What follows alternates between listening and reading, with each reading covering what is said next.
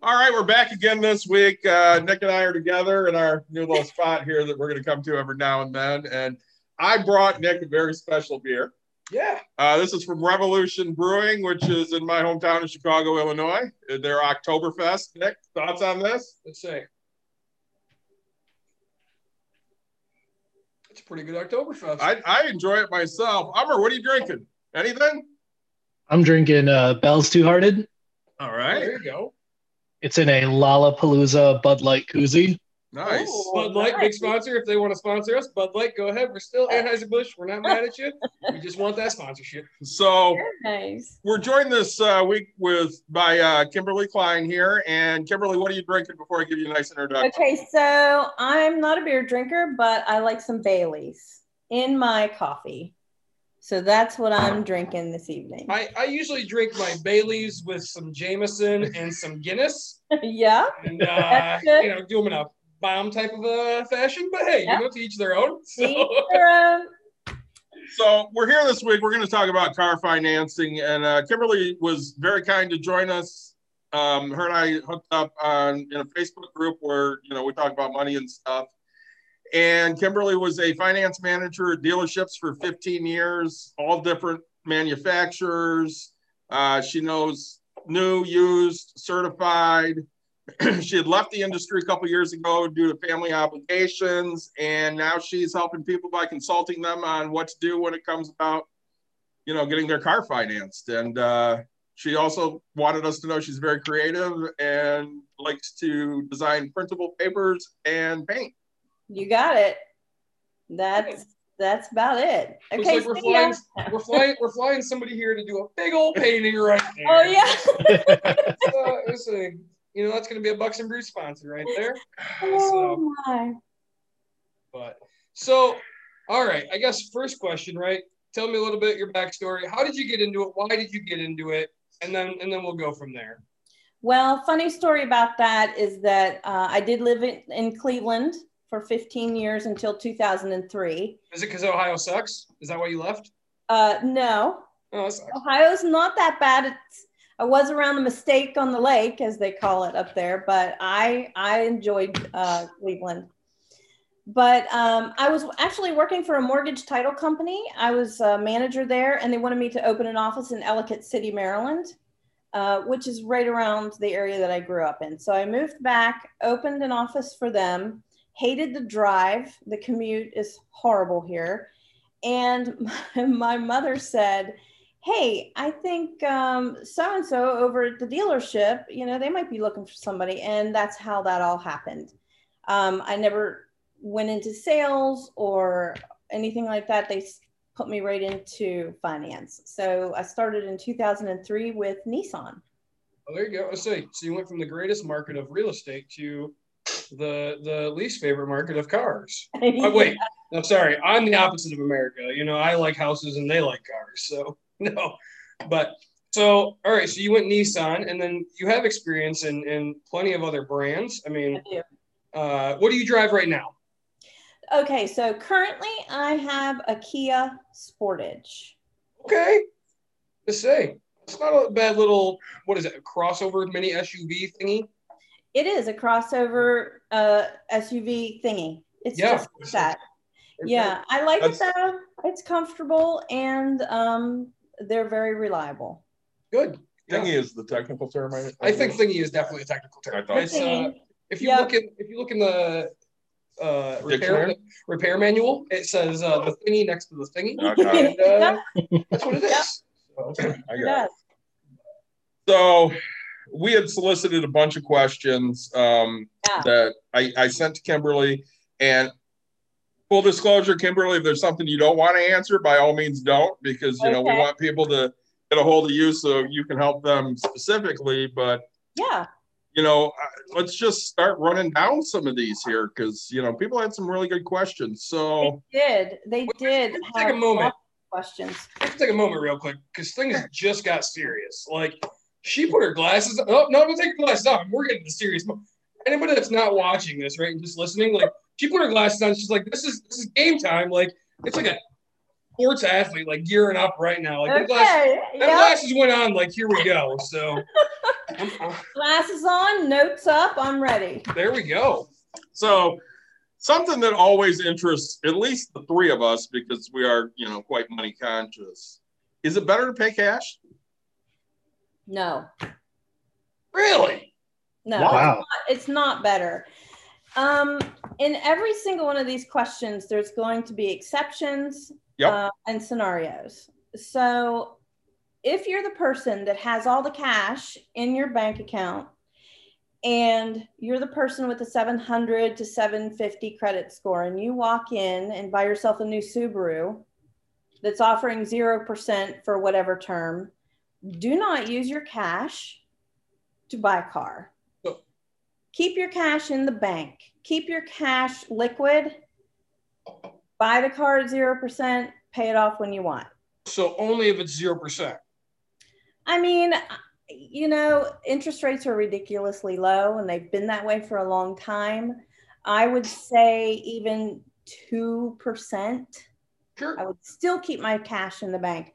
I would never take my cash out, say $30,000 out, and plunk it down on something that's going to depreciate the amount that it depreciates as soon as you pull it off the lot. I would always want to keep that kind of cash liquid. So what if I agree with you, right? I mean, that's right. We talk about it all the time. I mean, 2%, if you're getting that, finance the crap out of it because you're getting 3%. I'm getting 2.9 and, when I look at it, I can do better than that in the market. Well, yeah, I mean, even you and your even in a checking account, I can do better than 2.9. Yeah, say we talk 3%. 15,000. You and your wife, that's 30,000. Yep. If you're putting 30 on a car, you get 3%. So you're making 1% on your cash versus. Yep. So if you're getting that credit or a higher interest rate than that, then you would pay cash, is what you're saying. I would at least put half down. There we go. Okay. I would at least put half down so you've got some equity in that vehicle when you drive it off the lot. Knowing the whole time that you can pay it off whenever you want. So if you want to take the full amount of cash out of your bank account and plunk it down all at once in that car, go ahead and do it. But if I had that kind of money and I could put half down, maybe I wouldn't put more than $10,000 down. Maybe I would finance the rest of it, but sure, I would just keep my money in the keep my cash liquid at all times, especially now. I think it's something David and I would definitely agree. Yeah, agree about. Absolutely. So I'm glad to hear that answer. It makes us, so we just got confirmation that we somewhat know what we're doing by at least one other person in this world. Yeah, I think you do. But at least. Yeah. So, right, I'm in the housing market, right? You've listened to a couple of our episodes. Yeah. Is buying a car like buying a house where I need to bring in all my pay stubs and so my tax returns? I mean, if I'm going to buy a car, like, what do I need? Okay, so I did take a couple of notes. And before you buy a car, let's start with that. Let's start with, I got it in my mind that I'm going to need a new car soon, or I want a new car soon. So the first thing you want to do is sit down and go over your needs. What do you need this car for? So you would ask yourself, first of all, how far do you travel? Because you might be that person that works from home, as so many people do now. And I'm wondering how that's going to change the market, the auto market. I'm wondering how that's going to change things between purchases and leases, which I'm sure we'll get into here soon too. But or am I a salesperson that I'm going to be racking up 100,000 miles within 4 years? Think about the weather. What kind of weather are you driving in? Are you driving in Cleveland? Are you in Minnesota? Do you need an all-wheel drive or a four-wheel drive? Seating. A lot of people have families. They need a third row. Or is it just you and your wife and maybe an occasional kid once in a while,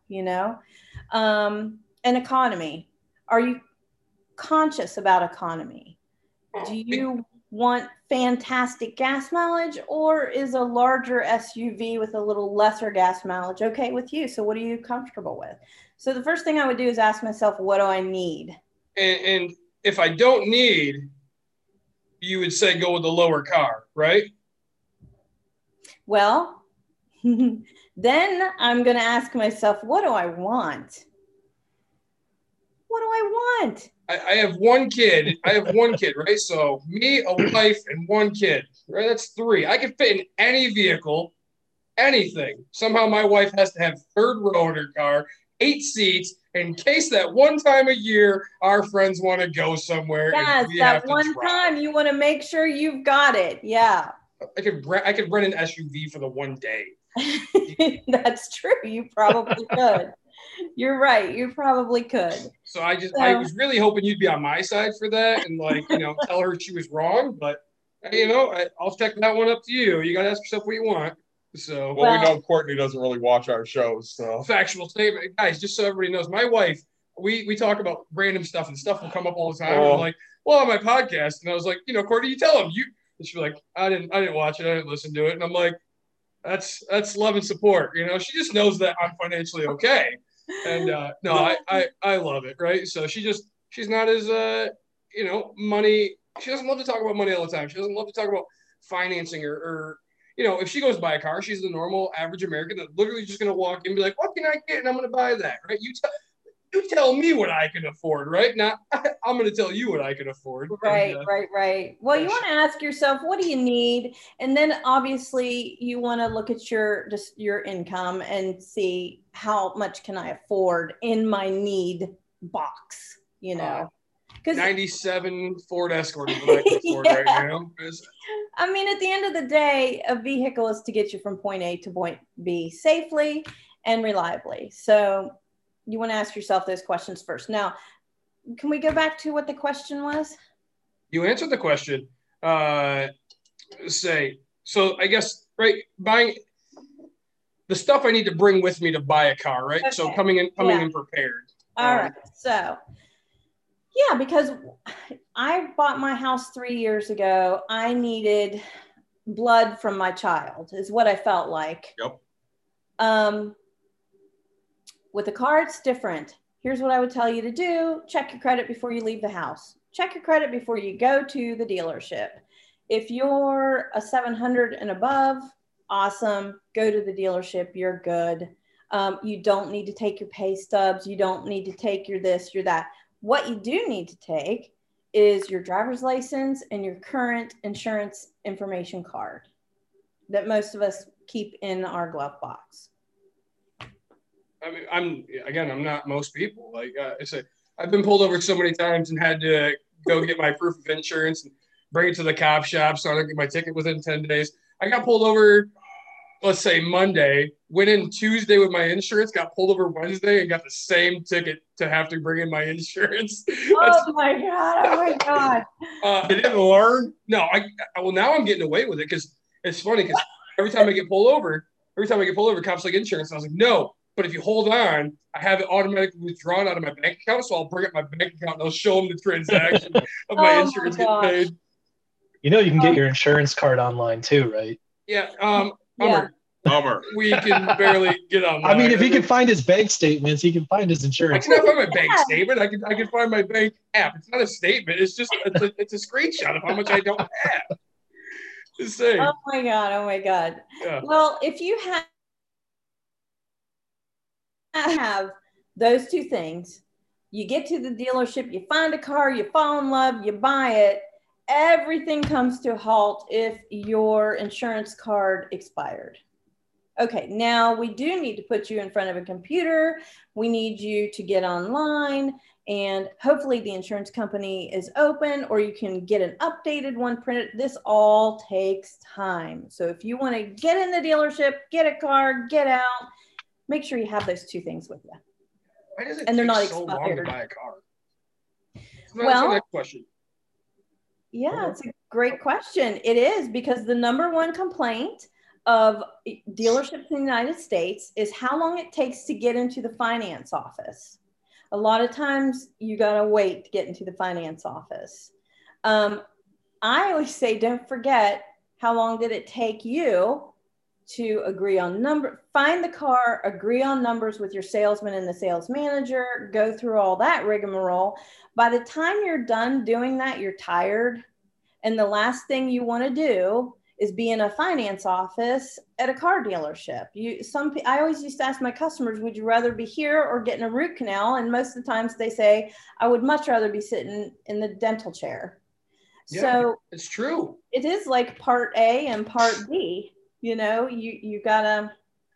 Well, it's like, my mom bought a new car, brand new, right? And she bought a Toyota, and she knew what she wants. She went right in there. She goes, all right, how much you guys asking? And she goes, I'll pay you cash. And what's the discount? She goes, all right, I'll take it. Went to the store and had to, or went to the bank, grabbed all of her cash. It still just took so long. All these paperwork, all these documents, and I mean, I was frustrated because I just want to drop her and go. Like, if I go buy a car from Hummer, right? I'm just gonna be like, here's $200, and give me the Done deal. keys. Yeah, it's a And the title. Yeah. Yeah, I think that it is a process. And as you know, in real estate, that is also a process, and it's paperwork.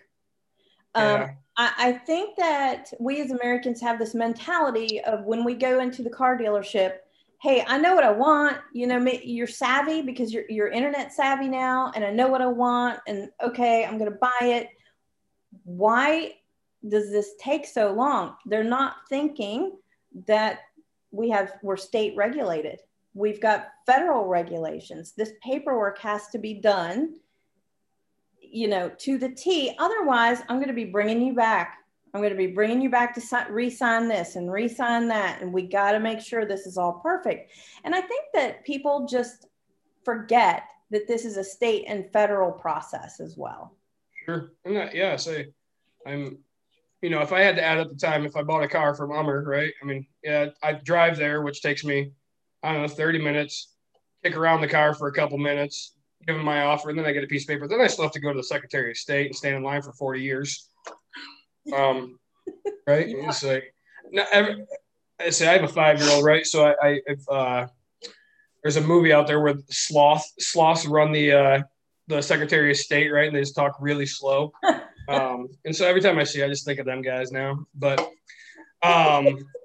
it's good news, right? It's just, so is there a good time of day to go to make it faster, or just? Yeah, don't go at the end of the month.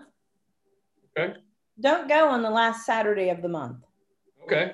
Because you're going to be waiting. Just count on that. You go on the last Saturday of the month and expect to buy a car, you're going to be waiting. So I would say usually the second and third week of the month is when things kind of calm down, because it is a month-end driven industry. So the last week things are gearing up. The last Saturday of every month is crazy. We're cleaning up the first of the next month, so things are still crazy. So wait till the second week and then go. Sure. Will I get the same deal in the middle of the month versus the end of the month?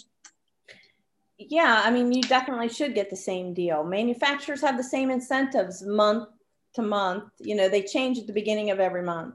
Sure. Okay. Amr, I think you hit us with a question or two. Do you have one?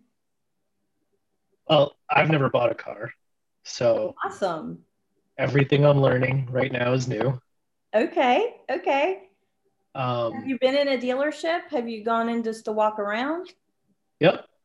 So usually I do my research online. I picked out a car. I'm like, yep, this is the car I want. And then I found one on like a used car website. And I went to the dealership, test drove it. Everything was great. And I was like, all right, well, let's buy it. And then after the fact, I researched the dealership. And it turns out that this is a known thing where the dealership tacked on a bunch of fees at the end, like a repair fee, a detailing fee, a customer loyalty fee. And it ended up adding like $7,000 to the price of a $18,000 car. Oh my God, my heart is going out for you right now. I walked out because I didn't need a car. I was just like, oh, this looks good. I mean, you didn't buy it. No, I did not. Oh, no. Okay. No. I was like, oh my God. I would never. But it was just a thought in my head. Right now, I drive a 2004 Honda Accord. and Okay. it still runs like it's brand new. So I'm not in urgent need of a car, but I thought it'd be fun to just go out and buy one since I thought this is a good deal. Then when they tacked on all the extra fees, I just left. I'm like, nope. Yeah, good. And then I researched the dealership and they had awful reviews. So I learned from that to do your research on dealerships as well, that it's not just the car that you Yeah, want to look into. yeah, absolutely. Good for Full you. disclosure for you, Kimberly, we live in an area where the main road in town has a dealership every 10 feet. Dealership miles. Used dealership every Okay. 10 feet. Gotcha.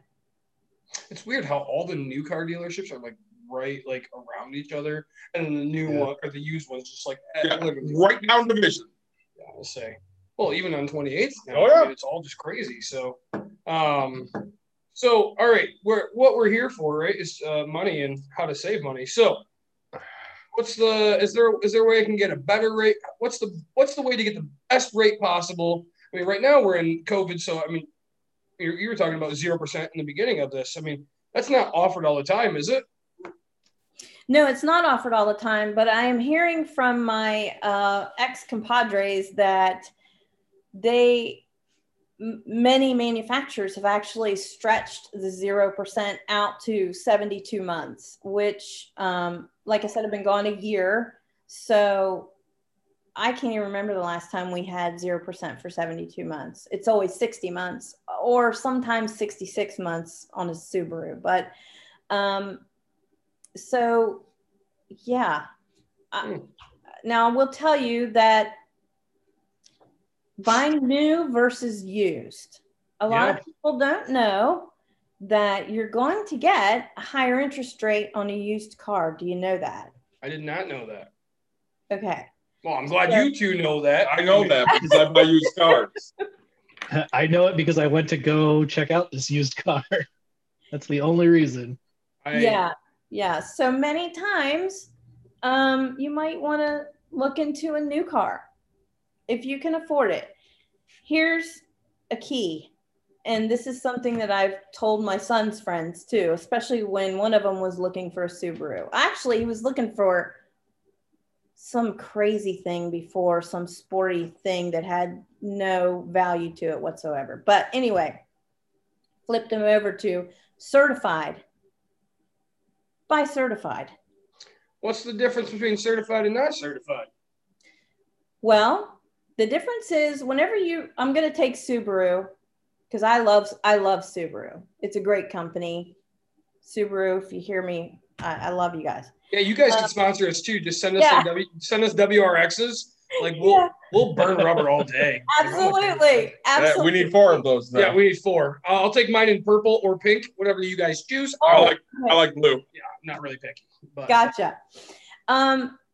So whenever you buy a certified vehicle, it is a used car, meaning the title has gone to a person.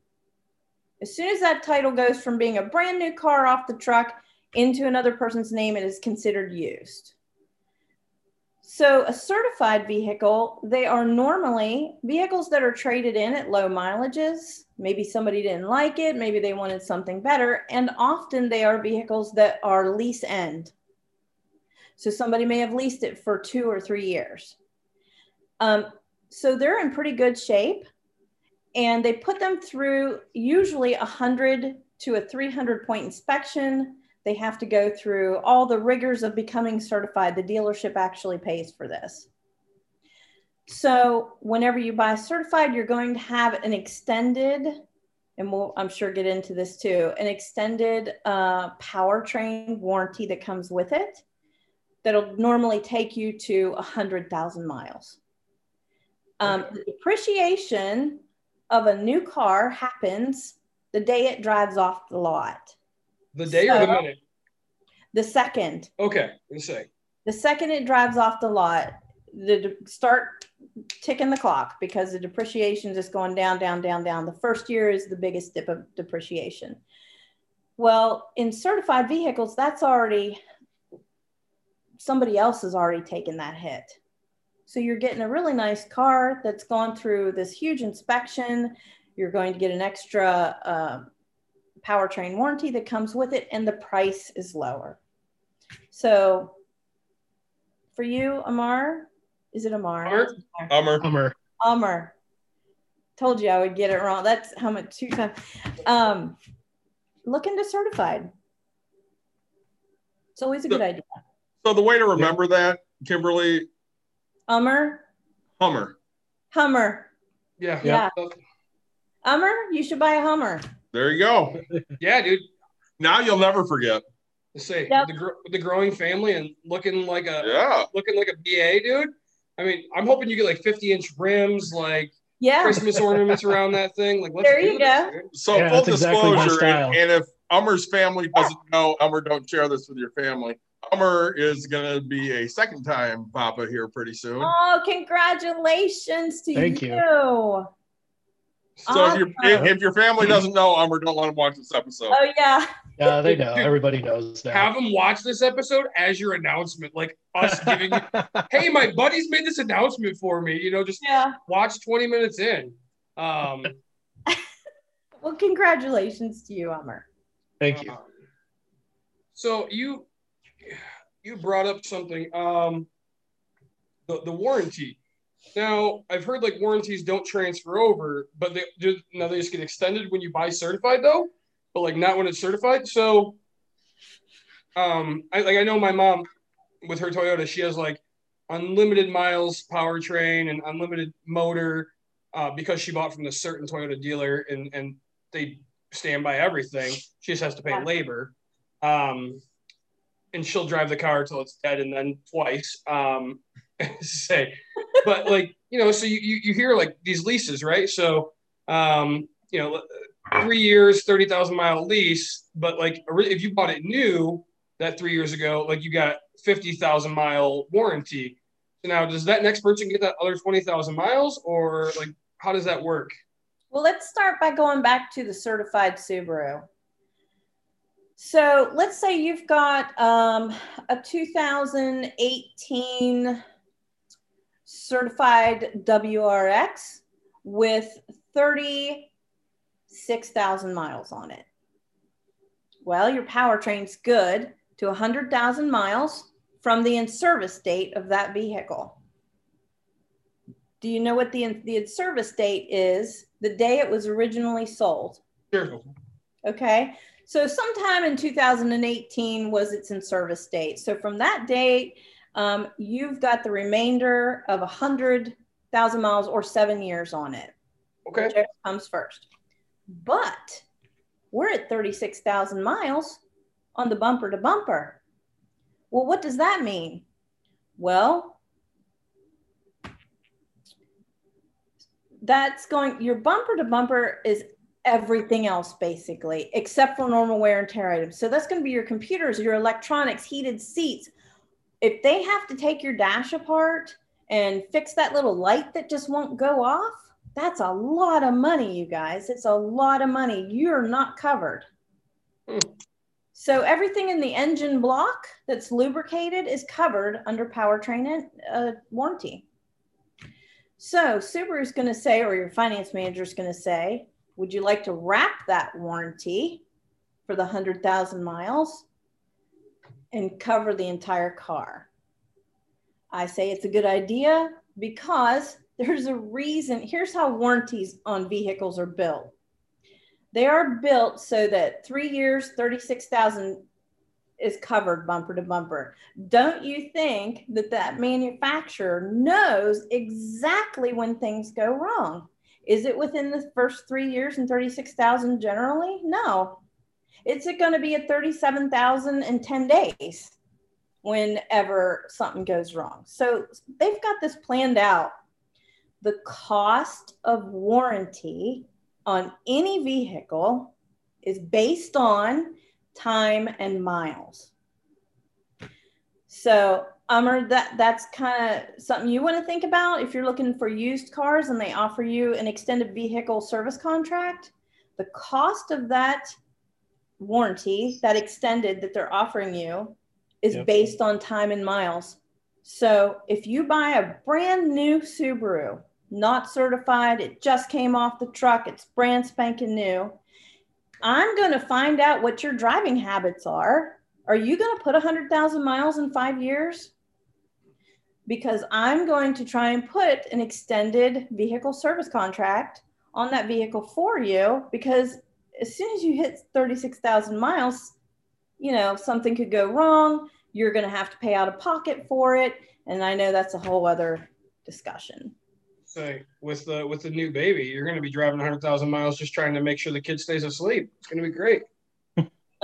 Yeah, going around the Don't block. remind me of those times. I used to, so, I mean, I don't mind driving and things, but like when I had a kid in the car, like I could just go for a ride with my brother all the time. Just, you know, we go listen to music and that's just what we did. And then I had a kid in the car and I'd start like driving around like the Meyer or whatever, or driving. And I'm like, I'm going to get pulled over and then I'm going to have to like, I'm probably going to get shot because I'm going to get out of the car and be like, shh, the kid's sleeping. Like, don't wake it up. Right. Like, no, did you wake my kid up? Right. Like he's going to turn on his sirens and everything. And I'm like, oh man, you know, the creepy guy going like 3 miles an hour, just enough to like not have bumps go so crazy. Yeah. So I put a lot of miles on when my kid was younger, just because she would sleep so easily. So I'm going to ask this, and I actually know the answer to this question because, you know, full disclosure, my mother blew a car up. Oh, nice. Okay. What? No, like actually blew it up, like with her in it. Yeah, like blew it up with her in it. Oh my God! Does she funny watch? Story now. It is funny now. Yes. Huh? Does she watch this? She can watch this. She is still alive. Yes. But she blew herself up. So you know, no. That's I'll tell you that story later. So let's say I blow my car up, and it's not paid off yet. What happens? You're up a creek, basically. Is there anything to protect yourself from that? Okay, so first of all, how did this happen? You blew your car up. Were you abusing it? Did you? We left open gas cans full of gas in our vehicle on a really hot day. And we're a smoker, so we decided to light a cigarette, and boom. Now wait a second. No, this is an actual. This happened. No, I kid you not. This happened. Of stories to make up. Wait, open container of gasoline, smoking a cigarette? Oh my God. In the trunk. In the trunk. On the hottest day of the year, July 31st, 2008, in the middle of the day. Sorry, Mom. For 4 hours. Got in the car. Blew it up. You guys seen the vehicle, the woman like pouring gas into the back of the vehicle or whatever, then she like throws the match or the lighter into the back and like it blows her away from the car. That's just every time I see that video now on like Facebook or whatever, because the chick went crazy on her boyfriend, I just think of your mom constantly. So did she get hurt in this situation? Yeah, she got hurt. Full disclosure. So I'll just tell the story because honestly, you can't make this up. So I'm at home and I get a phone call and it's from a number I don't know, which I never answer those, but I answered it this time. And it kind of went like this. David, it's your mother. I blew myself up. The ambulance is here. I got to go by. Oh my God. And I went, wait, what? I blew myself up. The ambulance is here. I got to go by. What? Oh my God. My wife. And I said, honey, my mom blew herself up. She goes, what are you talking about? I'm like, I don't know. She goes, well, what happened? I said, I don't know. She goes, well, what do you know? I said, I know the number she called from. She said, give it to me. So I give the number to my wife and she calls. And basically what happened is my mother was a hospice nurse at the time and she was at a facility. And right behind the facility was a house. And the lady at the house heard a big boom. And then she heard somebody get out of a car and yell, I'm on fire, I'm on fire. Oh my God. So she went running, and by the time she got there, my mother was no longer on fire, but she had 3rd-degree burns on, my God. Portion of her body. And yep. So that was a good day. It was a day. Oh my God, David. I can't even believe she had the wherewithal to call you. Yeah, she called. Well, the lady called. The lady goes, who do I call? And she goes, call my son. And then she hung up on me. and told them where to take her. And they said, no, we're going to take you to this other hospital. So they took her where she wanted to go. And she got there and they said, yeah, we can't help you go to the other hospital like this. Oh my. So Wow. it was fun. And then she made herself be discharged early because she's an RN and she knows better than everybody else. 3 days later, she got carted back into the hospital because she should have been home. Oh my God. That was a good 2 months. So anyway, let's say I bought this car for $30,000. I owe $20,000 and it appreciated to $15,000. What do I do with that $5,000 difference after I literally blew my car up? Or is there anything that would have protected me if I would have done it in the beginning? Yeah. Wow, you guys. Okay, so You didn't know how much fun you were going to have tonight. She's like, this can't be real. Here anywhere. Kimberly, at some point, I will have my wife send me the pictures so I can send them to you of my mother mummified in the hospital. Oh, your poor mother. She's okay now. She still smokes. I mean, seriously. Come on. Oh my God. Okay, so listen. There is something called gap coverage. However, which she had. I mean, I don't know in that case, did the gap cover this instance? Okay. Covered it. Her regular insurance paid for literally everything. Okay. I mean, she didn't do it maliciously on purpose. So she was just dumb. Yeah. So you want to have gap. I'm a huge proponent of gap coverage, and there are different kinds of gap that I will touch on. And if you come into my office and you're buying a $30,000 car and you're trading in a car that you're upside down on, so we're going to tack another $5,000 from the one you're trading in onto this loan. So now we're really going into this upside down, and you have how much to put down? $1,000? No, you need gap. Here's why. I've seen this happen so many times, you guys. People tell me I should write a book. I think I should write a book. I have the craziest shit that goes on in my office. We just told you one to add. Great story. Add that. You can use it. Yeah, that is definitely going in there for sure. That's all you. Oh my God, I'm adding that to it. I have seen an 18-year-old buy a WRX and literally total it at the end of the lane. Just feet off of the lot. Ooh. He was smarter than the rest of the world, and it was amazing. He didn't need gap. He didn't need anything. He just wanted that car, and he wanted to drive off the lot. He qualified. He got a loan, and he totaled it the second he pulled it off the lot. He was so upside down on that. I'm sorry. Sorry about your luck, you know? So I think it was $44,000. I remember that. I don't know what his insurance company may have given him like $30,000 for it. That kid was, yeah. $14,000 for nothing. Easy. Yeah. He just threw it in the, just take a big old pile of money and throw it in the wind. It was the day my mom bought her car. I watched a guy pull out of the Chevrolet lot with a brand new Corvette and get hit. Yep. So it was, and then I sitting there going, wow, that thing is like brand new, right? I mean, and it was literally like, as you said, he was sitting here.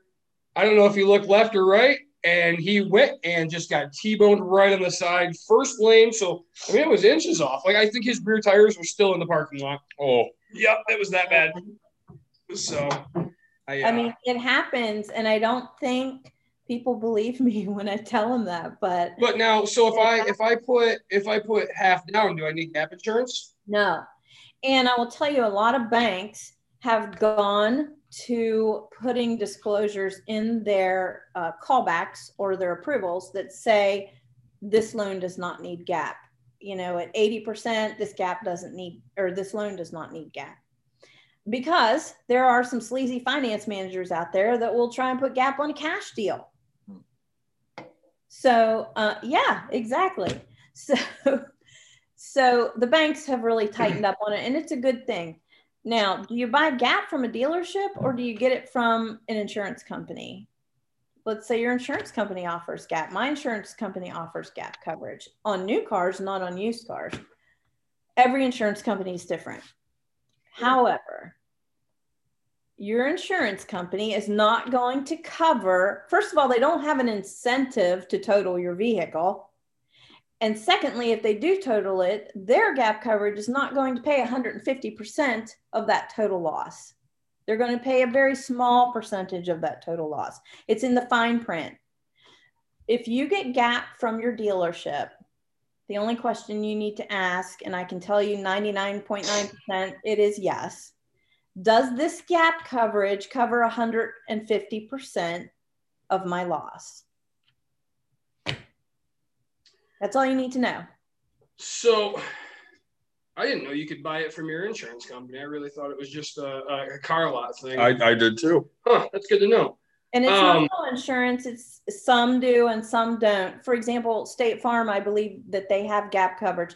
And please don't be confused between total, what do they call it? State Farm calls it vehicle replacement coverage. Is not gap coverage. That has nothing to do with your loan. Okay. So gap coverage is a loan protectant. And I'm telling you, your insurance company really doesn't care about your loan. So yes, I would get it from the dealership. You can negotiate that price down. Oh, that's a good tip. Hummer, when you go get gap coverage on your car that you're going to pay cash for, make sure you negotiate that price. All right, you know, one of the big hot topics, we talked about it in like the Ramsey stuff. We talk about it just randomly. I am not a leasing fan, but you brought it up that you're thinking that because people are working from home, leasing is going to become more popular because people aren't going to be driving as much. You know, my grandma my grandma's dead, my wife's grandma, right? They drive, they live like literally six houses from a Burger King, and they drive there to get their lunch, and then they drive home. Yeah. And they drive the 12 houses to the church and then home. Yeah.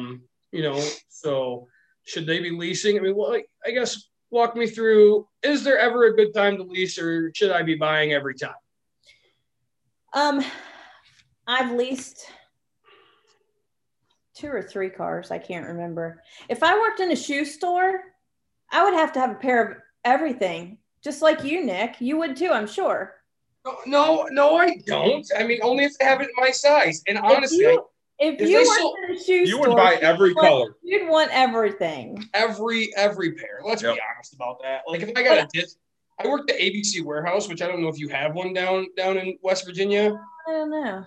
But so, you know, I didn't take home a paycheck, right? Because I mean, I just get every car audio or every new TV, or I didn't even own a house at the time, and I think I bought a washer and dryer because I got a deal on it.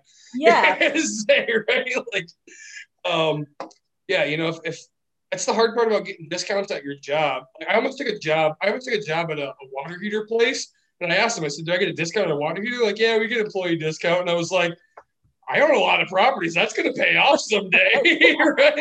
Like a discount. You know, I feel I feel like that stereotypical woman, right? Where it's like, oh, it was a good deal. I had to buy it.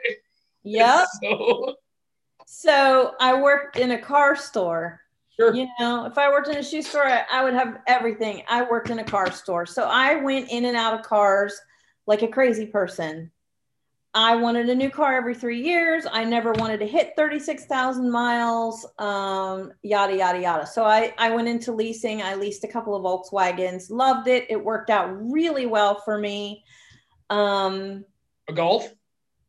No, my son has a Golf though. Smart man. That's the smartest kid. I'd like to meet him. I love he's Golf. Really cool. He loves his Golf. He loves that thing. He's got the red brakey things on it, and then brakey things.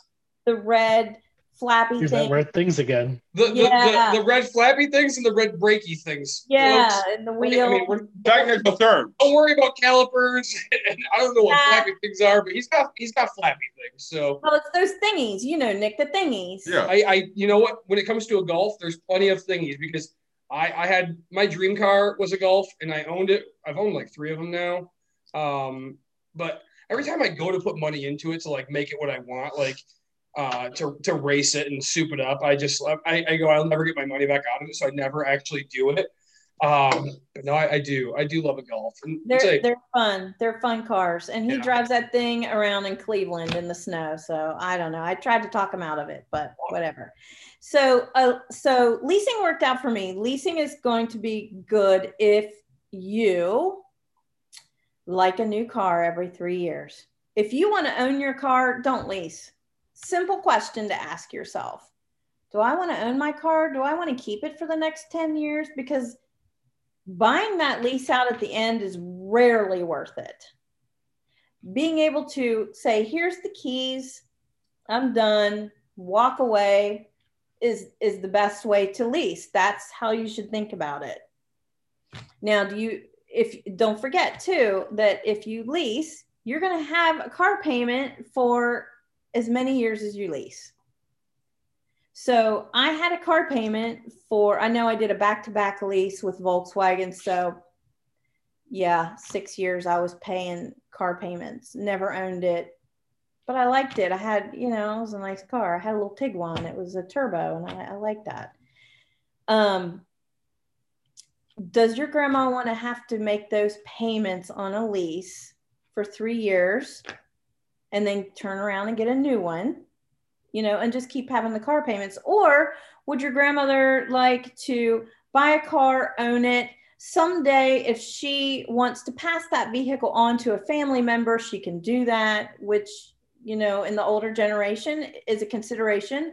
When they come into my office, they say, I'm going to keep this car for, 10 years, and then I'm going to give it to my grandson. And it's just a way of thinking. What do you want? But I look at it as like a waste of money, because you literally have 0% of a chance of owning any asset, right? Yes, you have a depreciating asset, but you have an asset at that point, right? So I guess to me, it just looks like a waste of money. So why would I lease? At that point, it literally just becomes a selfish want, in my opinion, and not a financially smart decision. Yeah, you're right. Okay, so at least but if you are, it's kind of like renting an apartment versus buying a house, right? Exactly. I wouldn't know. I've never rented an apartment. So, how many renters do you have? I have a lot of renters. So you would know. Well, they all lease cars or buy new cars, right? Like, I don't know. I said I do own one place where granted, my truck is worse than every last one of my tenants' cars. It gets me from A to B. I don't really care. Things just beat up. But like, I'm in love with it, right? When you talk about 4-wheel drive, it's got it. When you talk about space for the wife and kid, it's got it. It is. I have, a place to put my cold beers in the back when the truck bed fills up when it snows. I got it. Like, it's a strolling cooler at that point. Yeah. No, a lease is good for a person such as myself that really wanted to have a fantastic, it had everything that I wanted.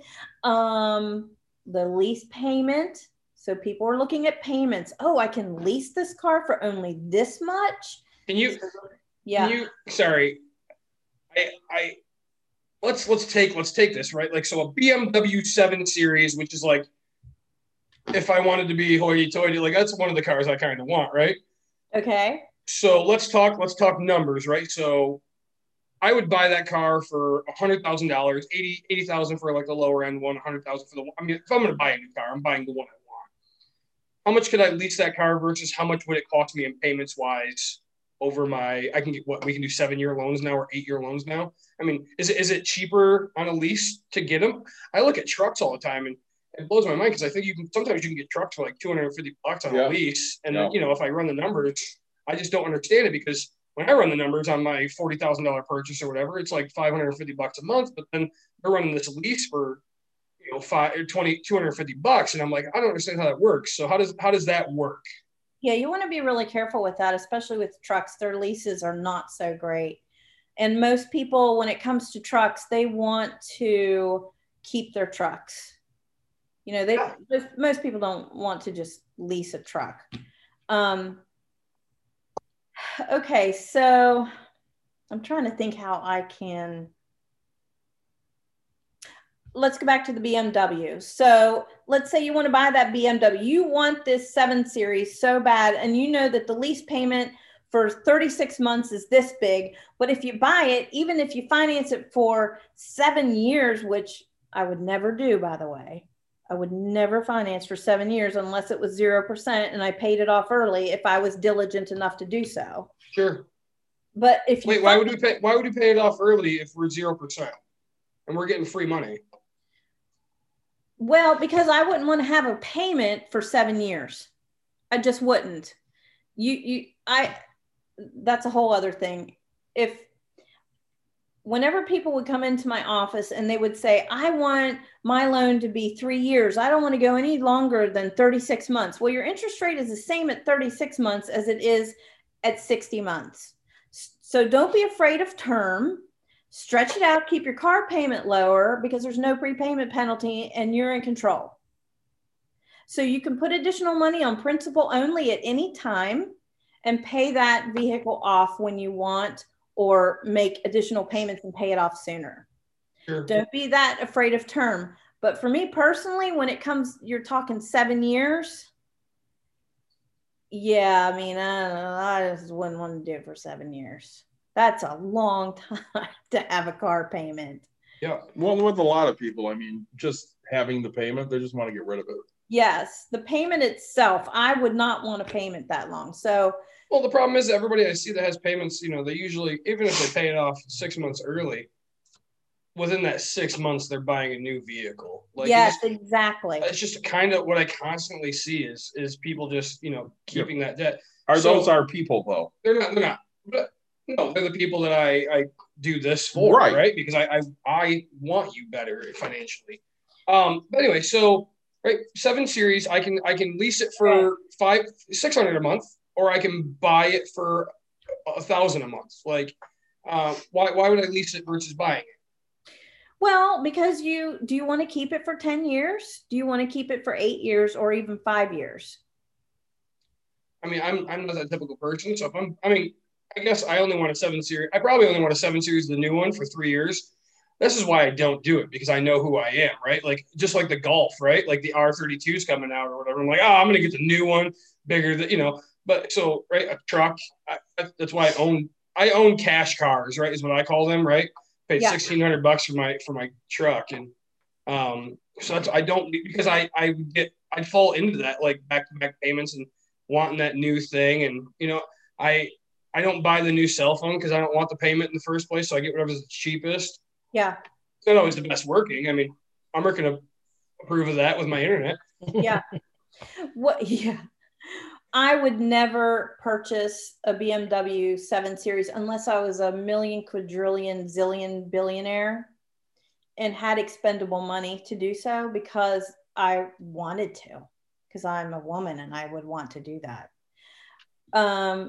But to lease it, sure, I'd do that in a heartbeat. If there was a good lease deal going on for a Beamer 7 Series with everything that you want, go ahead and lease it if the payment is right in line. Just watch out for down payment. So again, in the fine print, you might hear the guy talk real fast. That's with taxes, tax, title, plus $4,500 down, but a little up.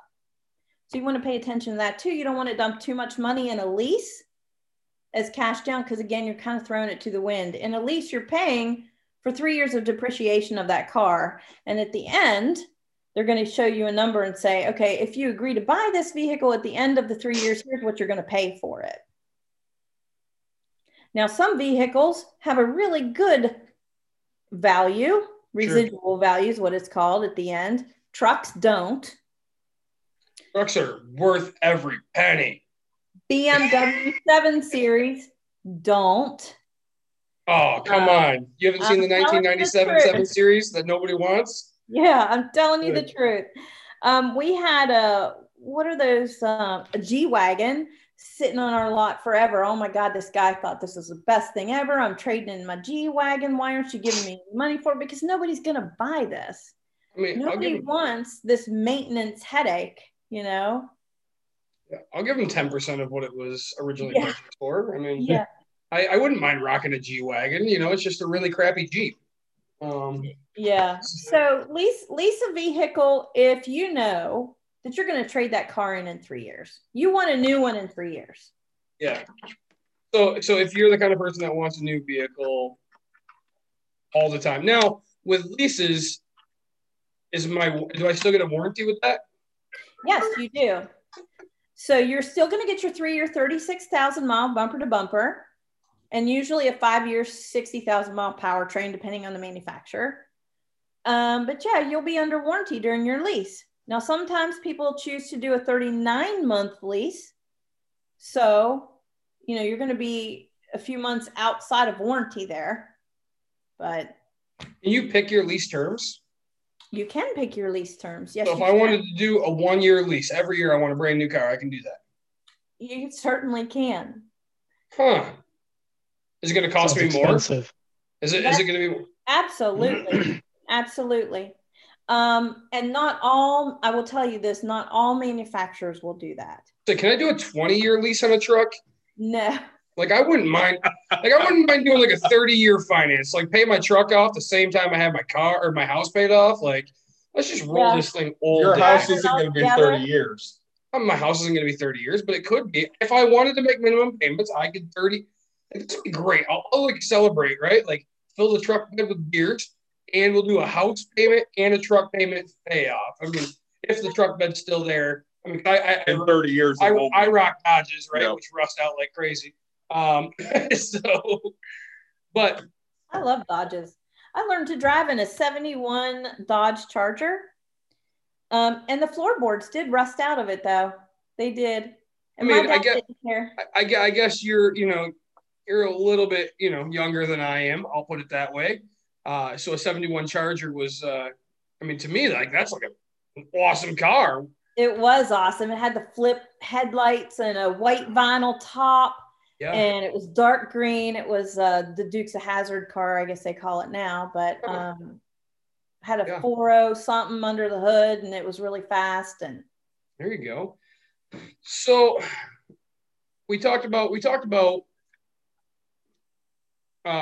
cheaper financing for new versus used. Is there anything else I should get a new vehicle? Like, why is a new better than used, or is it used better than new? I mean, I assume used is better, right? I always tell people to buy something 3 years or older. Your depreciation mostly has kind of gone away. But like, is there perks either way? Okay, yeah, there is. And I tend to differ with some of the car gurus out there that say, I would never buy a new car. Don't ever buy a new car. I would buy a new car if it was something that I needed and it checked all the boxes and I wanted it and it's 0%. I'm all for that.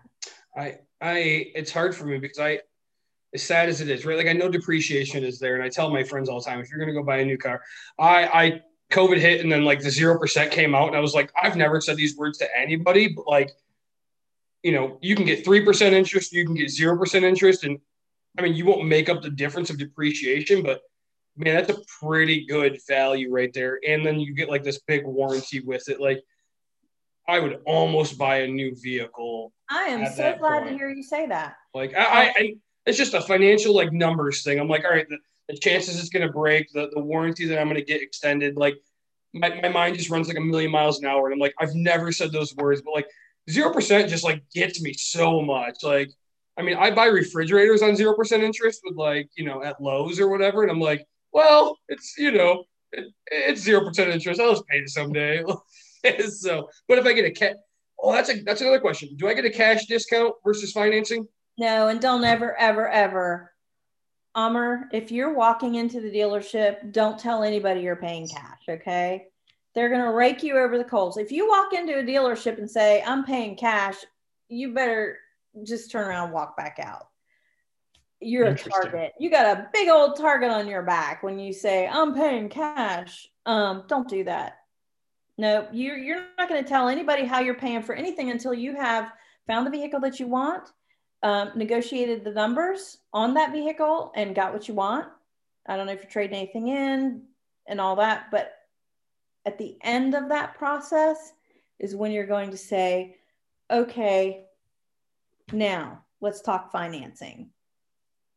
Because if you tell them that you're paying cash, you have just cut out the finance manager in a car dealership is now the powerhouse of the dealership, because the front end, the sales managers, the vehicles themselves, they're not making money.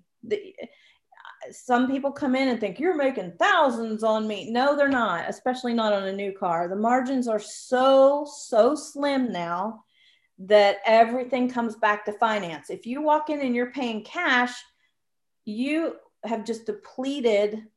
I'm not going to make very much money off of you because you feel like you've got the upper hand. You have already closed the door. I know I can't get gap coverage on you. It's going to be hell trying to get a warranty on you because you don't want to part with that cash to begin with.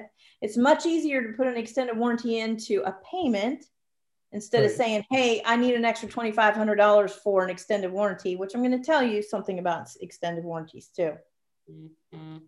So you want to save that little tidbit of I'm paying cash because they're going to try and make it up in the front end. They're going to try and upsell you up front because they already know, oh, he's paying cash. So now the finance department's not going to make any money. So we need to do everything we can to try and make money on the front end on him. Sure. So you brought up a thing like you said, hey, I'm not sure if you're trading something in. Should I trade my vehicle into a dealership or should I private sell it? Like what? I mean, what should I do? Oh gosh. There are times when private sell is better. And there are times when most people just want to trade it in. Even if you have to haggle and argue over the trade-in number, it can be a real pain in the arse.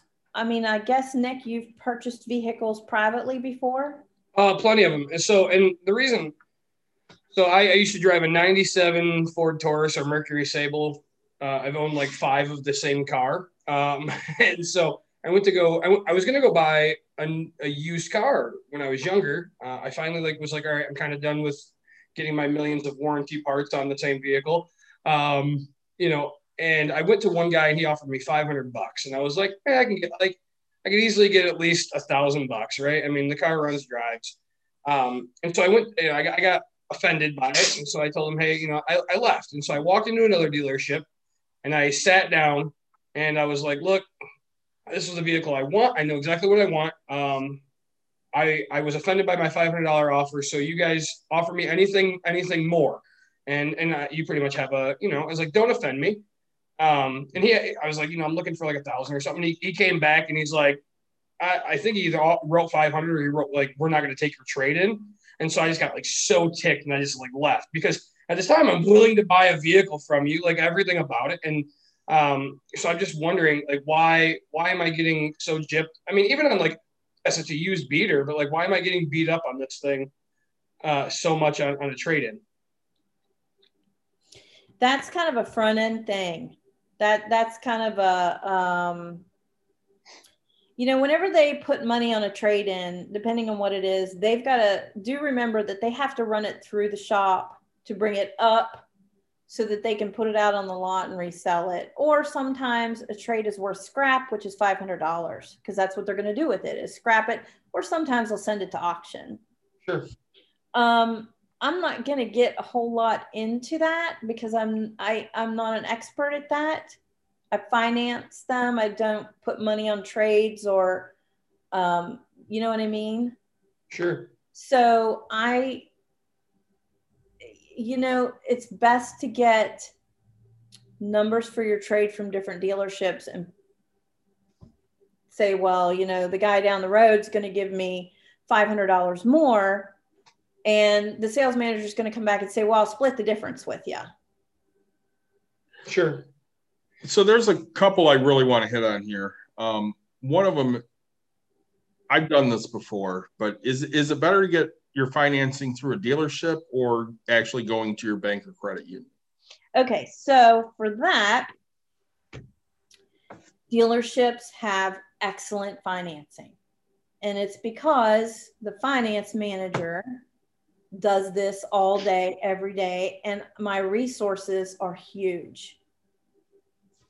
Now, as I said at the beginning of this, there's an exception to everything. Let's say you are a 620 credit score. You're kind of gray area with your credit, some good, some bad. It's a mixed bag. And you come in, I'm going to do the best that I can because I want to make some money too. So I'm going to work really, really hard for you. And I've got this huge book of resources. I look at your credit, and as a good finance manager, I know which one of my banks and which one of my reps are going to buy this deal. And I'm going to give you my best shot. If you can't, if I can't give you the best, here's who can. Your local credit union. So I guess that brings me to another quick point. How do I know if I'm dealing with a good finance person, manager, or just like what are some warning signs to look for, right? I mean, because really good question. You talked about, right, the person trying to scam me on gap insurance. Like, what are some things I need to look for? Like when I do lending, or you did mortgage lending, and like I know what, I guess now being in the industry, like I now know what to look for. And I still go against what I'm supposed to look for because I care about what people like. I care about that relationship building and things like that. Like, yeah, that's a really, really good question. I worked for a very conservative dealership for 9 of my 15 years that was so compliant. And then I worked for a dealership for the first few years that was completely non-compliant and did crazy, crazy shit, I guess first and foremost, I tell everybody this: be nice to the finance manager. I would always check out the dealership online too, and look at the reviews. Yeah. I mean, they're so powerful, Nick. Those reviews are so powerful.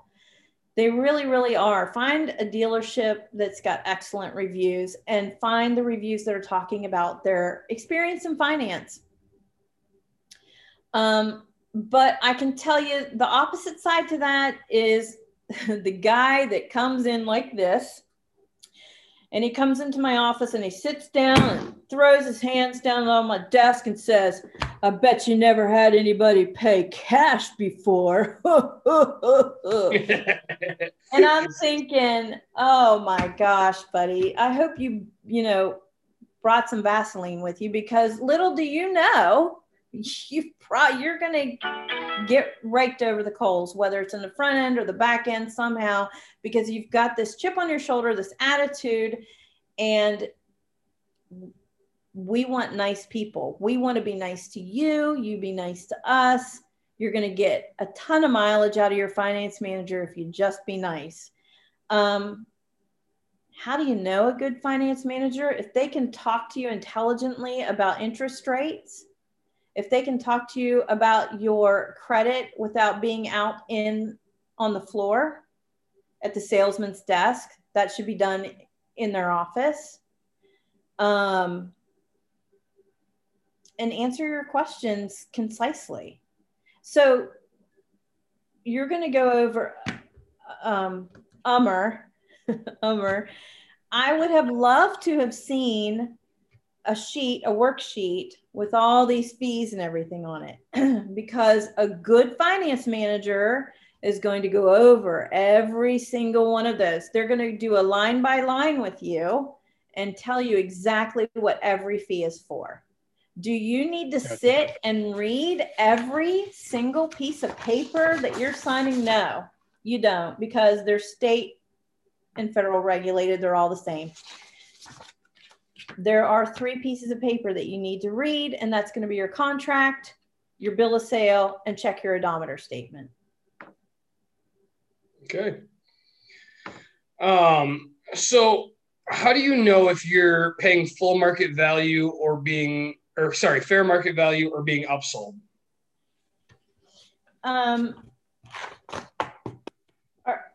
Are you talking about on the vehicle or upsold in finance? Both.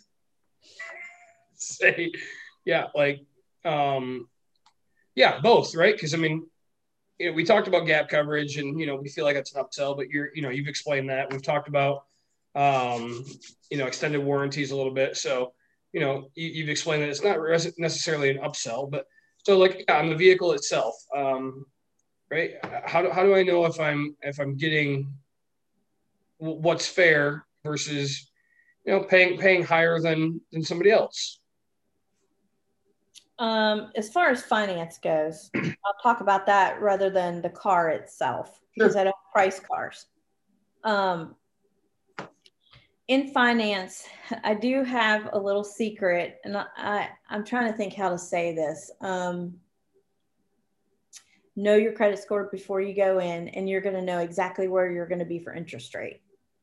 So number one, interest rate. As a finance manager, whether I'm a good one or a lousy one, I'm going to try and hold points on you because that's where I make my money.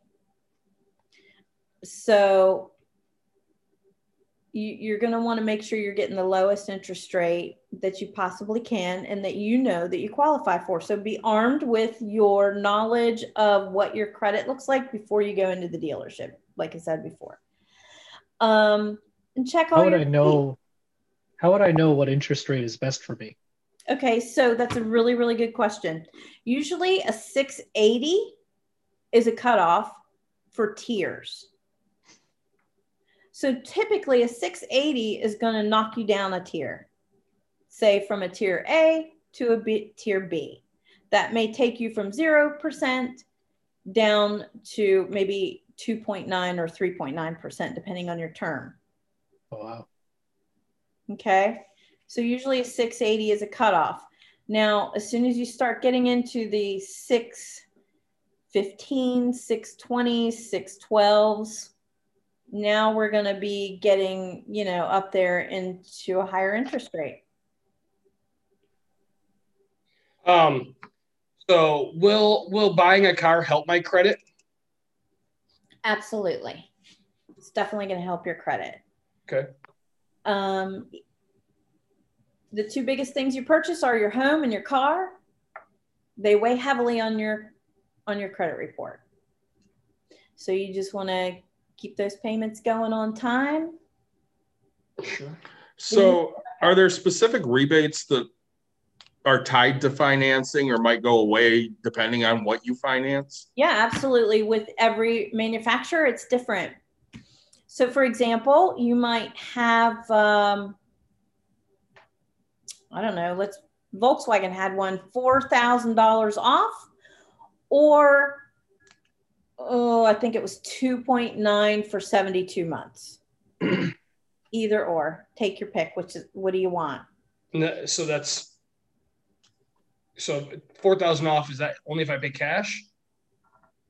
No, paying cash has nothing. So then. Oh, you mean right. That was a finance incentive, Dave. You would get your $4,000 off if you were paying cash. Yes. Okay. So like I worked for a company that made the inside and outside car mirrors, right? So we got a supplier discount. And every time I would walk into a place, right, the sales team would just be like, "Oh, well, we're running better rebates than what your supplier discount gets you."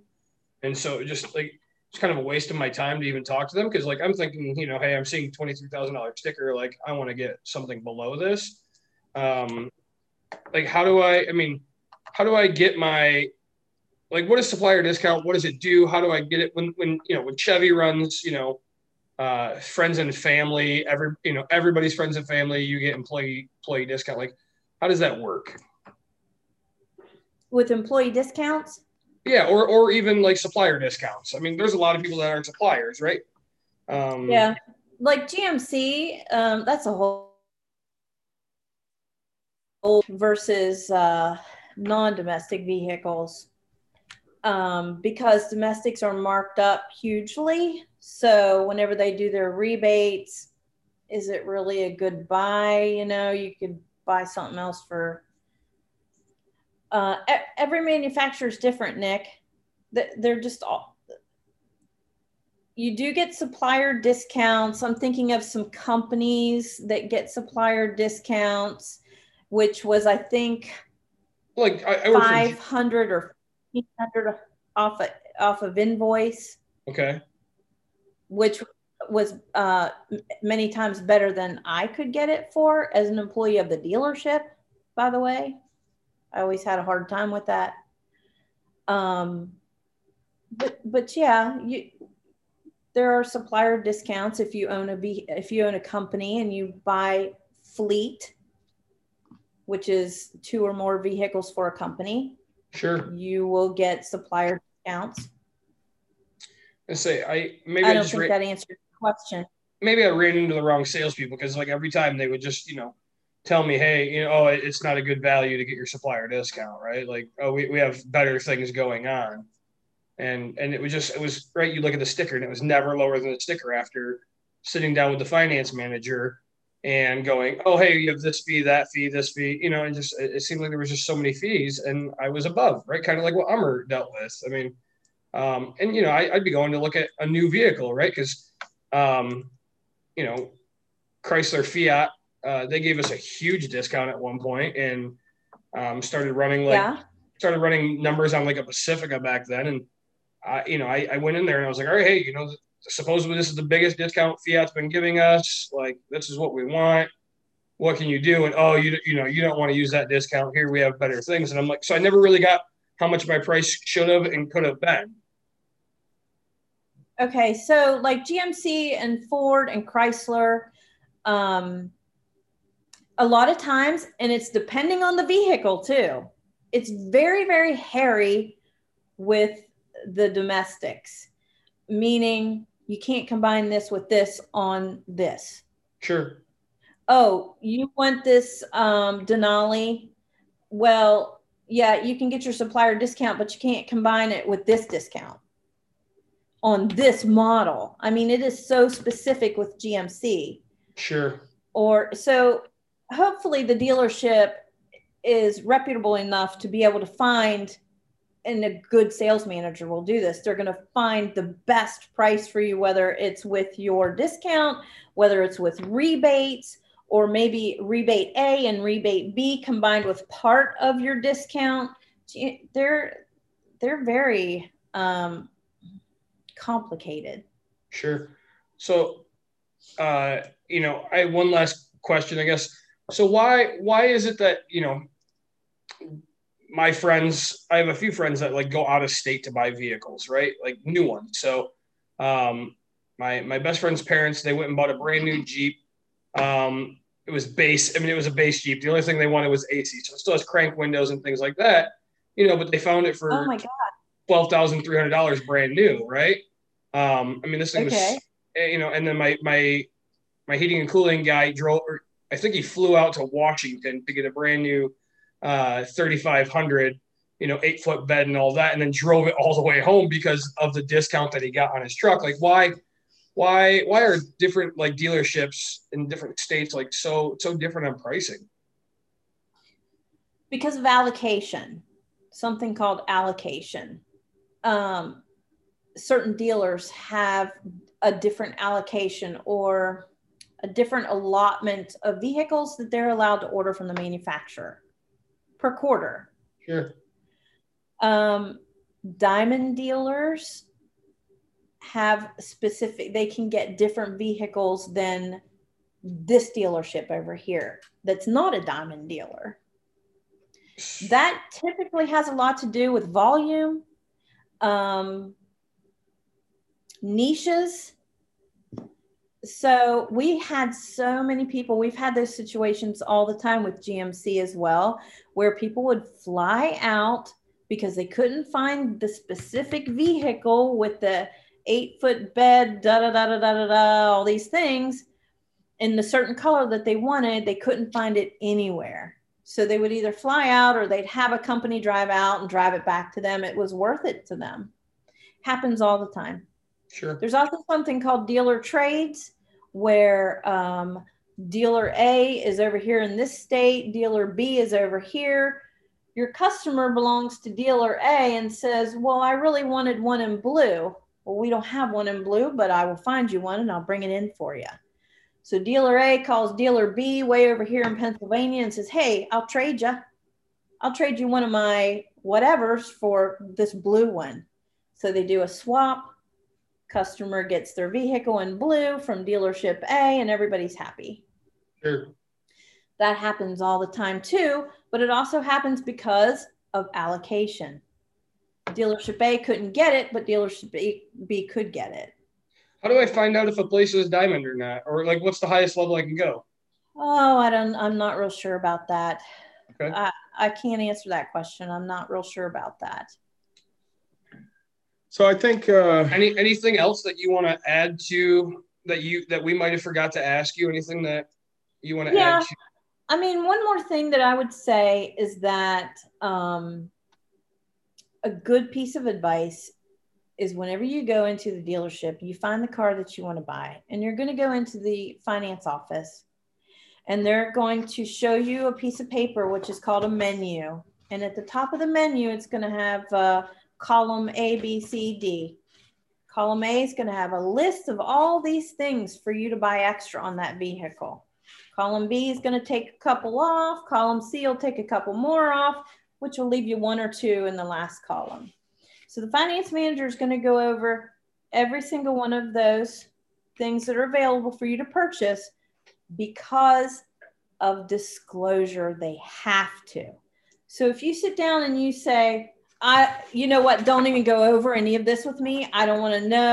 I don't want any of it. Well, by federal law, I must disclose this to you, because if you walk out of here and total your car, you drive out of here and total your car, you can't come back on us and say, they never told me about gap coverage, because you didn't want to hear it. So allow the finance manager to go over those things with you, and do know that they are negotiable in price. Oh, that's great. Yeah. That's a great tip. Every single one of them is negotiable in price. I mean, how much are we talking? Like 50%, 75%, 99%? 99%. Free 99. You get it for $1. Yeah. Here's what I would say. I would say I'll give you $100 over cost. Okay. And the reason I would say that is because, well, here's a tool that you use that works every single time. If you go into the dealership and you say, listen, my friend is a finance manager. I'll pay you $100 over cost for gap, and I'll pay you $100 over cost for warranty, and that's it. As soon as I hear that your friend is a finance manager, I know that your friend knows everything that I know. Yep. Okay, and that's all we need. From finance manager to finance manager, if I know that you know and you have a good friend that's an F&I person, and you say I'll pay $100 over cost on this and this, you know what you're talking about. That's all you got to do. I promise you, it'll work like a charm. Say before David wraps it up, my only question is why don't, when I walk in, they just hand me a bag of beef jerky and an ice cold beer, and then I buy a car? Like, why doesn't this happen? Wouldn't that be awesome? Great. I could open up. I'm thinking about opening a car dealership where I just offer beer and jerky. I mean, or like, I get pedicures, my wife gets pedicures. Like, put us right there, and then just drive cars, and then we'll both hit a button on stop, right? Like, yes, no, like, boom. While we're getting our pedicures, you can just drive them through. Like, why doesn't this happen? If life were that easy. I'm getting a pedicure, drinking a beer, and eating jerky. Like, I'll do all three at once now. Like, my life is a bummer. Would you buy from me if I opened a dealership like that? No. Too bad. Why not, Umar? Why not? Why would? Because you got to take it seriously if you're going to take 20, 30 grand from me. Exactly. That's serious for me. Purchase that says that person knows me, right? Like, that screams like, yeah, this guy looks like he could use some jerky and a beer. I'm like, yep, let's do it.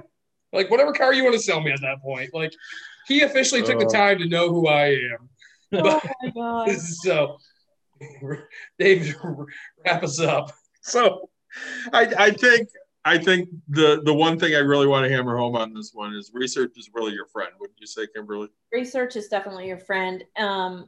Absolutely. Yes, it is. And don't walk in the dealership acting like you know everything, even if you do. Be humble. be humble, be nice. Just be nice. That's all you got to do is be nice. So we're going to make sure we link back to Kimberly here. If you have questions for her, reach out to her because she's looking to help people. And I want to thank Revolution Brewing for a wonderful beer. We're waiting for you guys to sponsor us and send us some more. Umar would like to thank Bell's for a fantastic beer down in Kalamazoo. Woohoo! And they could sponsor us. And Kimberly would like to thank Bailey's, who definitely could sponsor us because I got a little bit Irish. Thank you, Bailey's. So I had a lot of fun with this one, guys. And Kimberly, thank you so much for joining us. Thank you so much for having me, you guys. I really, really appreciate it. And I hope you all have wonderful car buying experiences. Nick, wrap us up with your favorite. Say, like always, right? Like, subscribe, share. I'm not sure if they're in that order. Like, hit a bell. We don't know how this stuff works, right? You guys are the smart ones out there. We're just the talkers. So, like, to the podcast, make sure you subscribe because we want to take over the top ranking of the world. It doesn't mean anything. We just want to know that we've done something in our life. Thanks so much for joining us again. Thanks so much for the great beer. All right, we'll see you guys next week.